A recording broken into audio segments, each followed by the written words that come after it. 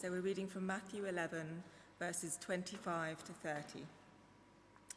The Father revealed in the Son.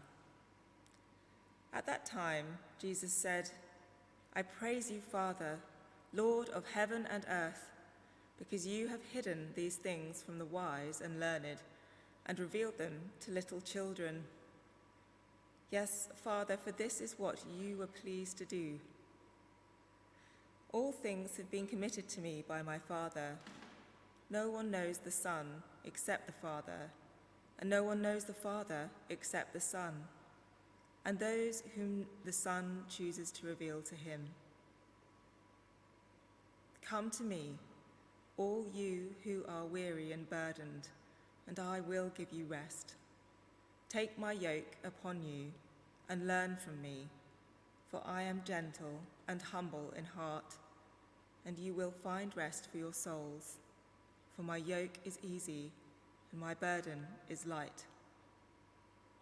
This is the word of the Lord. Okay, so this is the end of a biblical proverb which begins by saying, a gentle answer turns away wrath, but can you see what it is? No, I think I've won this one. A harsh word stirs up anger.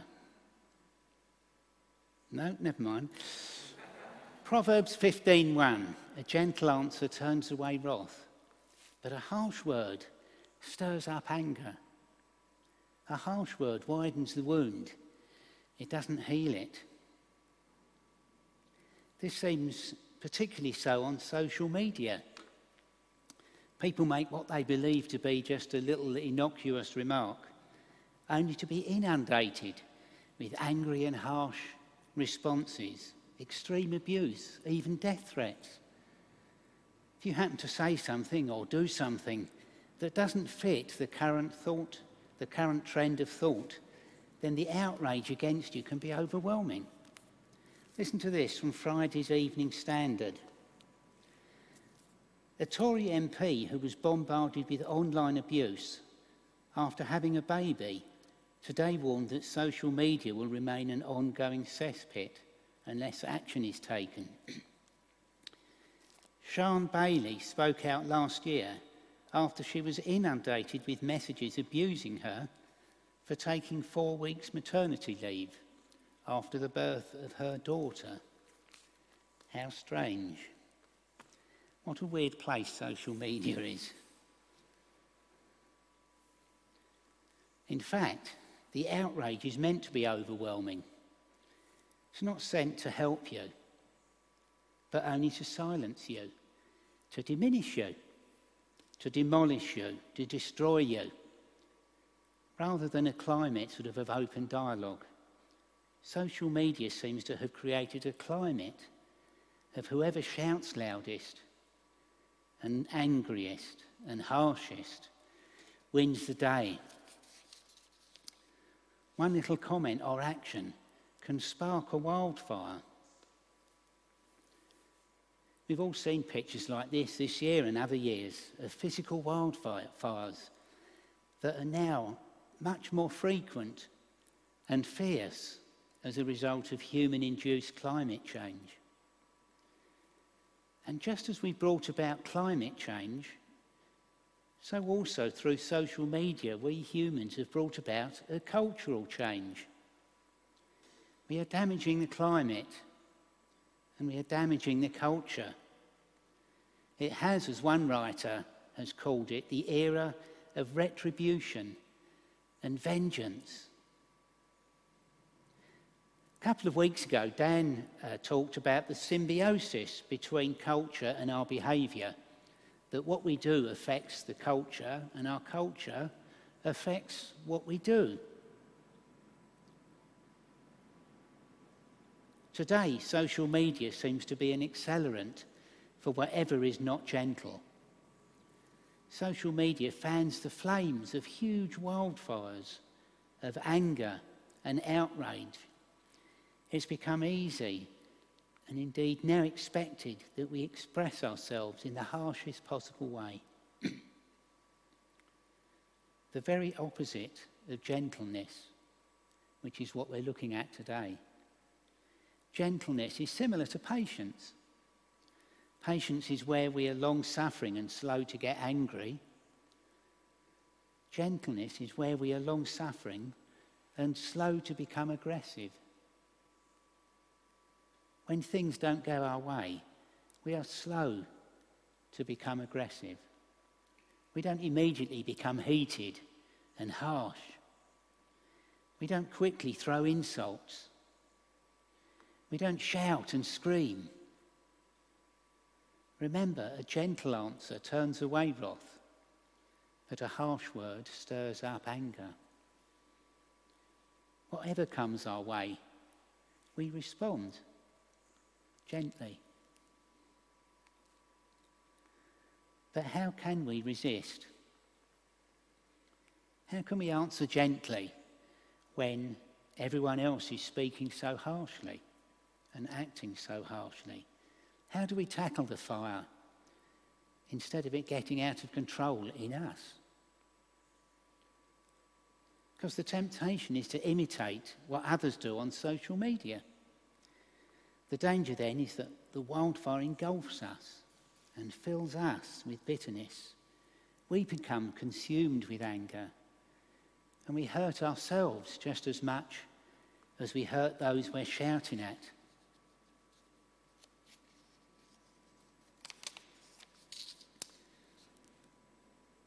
Just like me carrying these weights. I'll have to admit, I've only got half the weights on that I was intending to have. But before I do my talk, Sue reads through my notes just to sort of help me. And she didn't pass me having 2 stone of weights on. I've only got 1 stone on this morning. But just like carrying these weights, things like anger and bitterness, hate and aggression, they weigh us down. If we let these things take hold of us, they damage our inner being. They change us for the worse. You're probably thinking it's madness, me wearing these weights. Well, it is. But more so is bearing the burden of anger and aggression. Jesus says, "Come to me, all you who are weary and burdened, and I will give you rest." Jesus doesn't talk harshly to us. He doesn't condemn us for what we're carrying. He doesn't berate us for the burden we bear. He has pity on us and says, "Hey, so aren't you weary of all this? All this weight you're carrying, aren't you weary of it? Come to me and I will give you rest." John, I'll need a little hand here again, just to... Oh, that's better. Oh, thanks. Oh, I feel very light. Float up to the ceiling. Let's pause for a moment and ask Jesus to free us from the baggage we're carrying. Let's just pause and think about it. What are we carrying inside? What burdens are we carrying? That Jesus says to us, "Come to me." He's not accusing you for having the stuff. He wants to help and take the burden away and give us rest.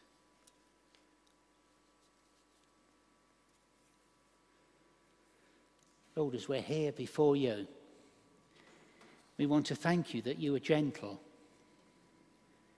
We thank you that you sort of confront us about the baggage that we're carrying, but in a way that's wanting to free us from it.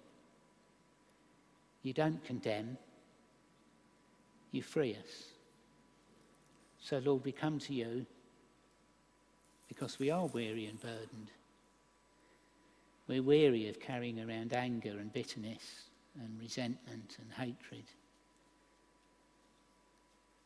and aggression and harshness. And we pray, Lord, that we would be able to let go of those things. We pray now that as we're here this morning before you, that we would know you taking that weight off of us, relieving us of the burdens that we're bearing. The things that are wearying us, Lord, we come to you now and give them over to you. And we let go. Lord, please take them from us, we pray. Amen.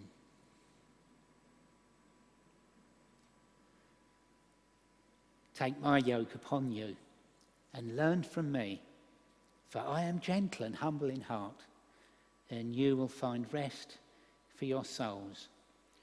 Jesus wants us to learn from him. How he treats us with gentleness is how we can learn to treat others.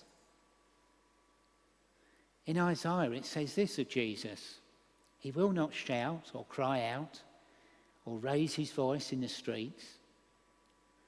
A bruised reed he will not break, and a smouldering wick he will not snuff out. I don't know about you, but I sometimes feel just like that, a bruised reed or a smouldering wick. And Jesus treats me gently, and he treats us gently, where we feel we just can't carry on. We can take his yoke upon us and know his gentleness. Jesus does not shout aggressively, but gently invites us to lay down our burden at his feet and instead pick up his yoke, to wear gentleness like a garland of delight rather than a heavy burden. We can just have a garland of delight, to know a lightness in our spirit instead of a heaviness in our heart. In fact, it's not just gentleness.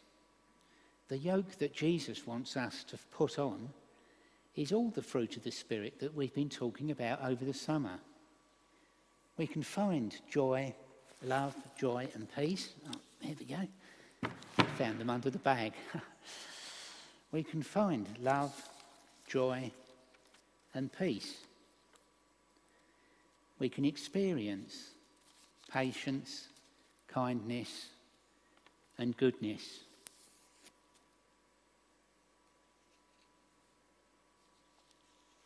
And we can learn faithfulness, gentleness and self-control. Because if we have those things, that is real rest for the soul and refreshment for the spirit. To be carrying these things around with us is just a simply delight. It's healing for the heart and delight for the mind. Good things come pouring in as the burden falls away. For my yoke is easy and my burden is light. I've got a way to remember these things. Someone taught us this. They used to do a drum class at our church. And one of the things they did was how to remember the fruit of the Spirit. And the first three are all just one syllable. So you can go love, joy, peace.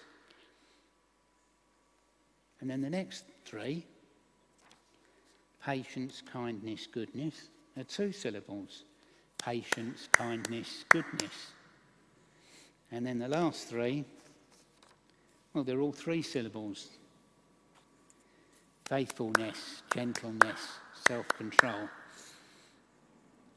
Well, it helps me to remember. I don't know whether it'll help you. All these things we can wear. That's the yoke that Jesus wants us to wear. And they're light. And they make our spirits light. They take away the spirit of heaviness and burden and give us a lightness of spirit. The writer of the book of Hebrews puts it like this: fix your eyes on Jesus.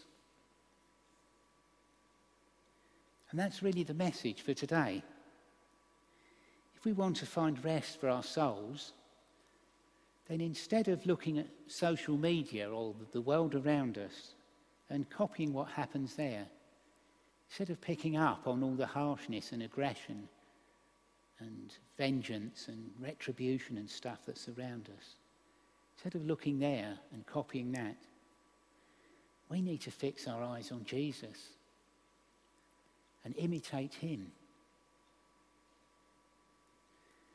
So let's pause once more. John's going to come up and he's going to start leading us in worship in a few moments.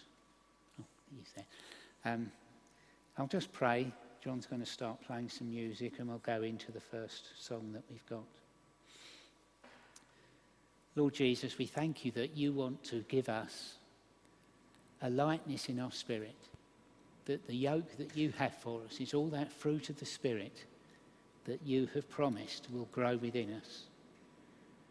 Lord, we pray that we would just be able to find love, joy, peace, that we'd be able to experience patience, kindness and goodness, that we'd be able to learn faithfulness and gentleness and self-control.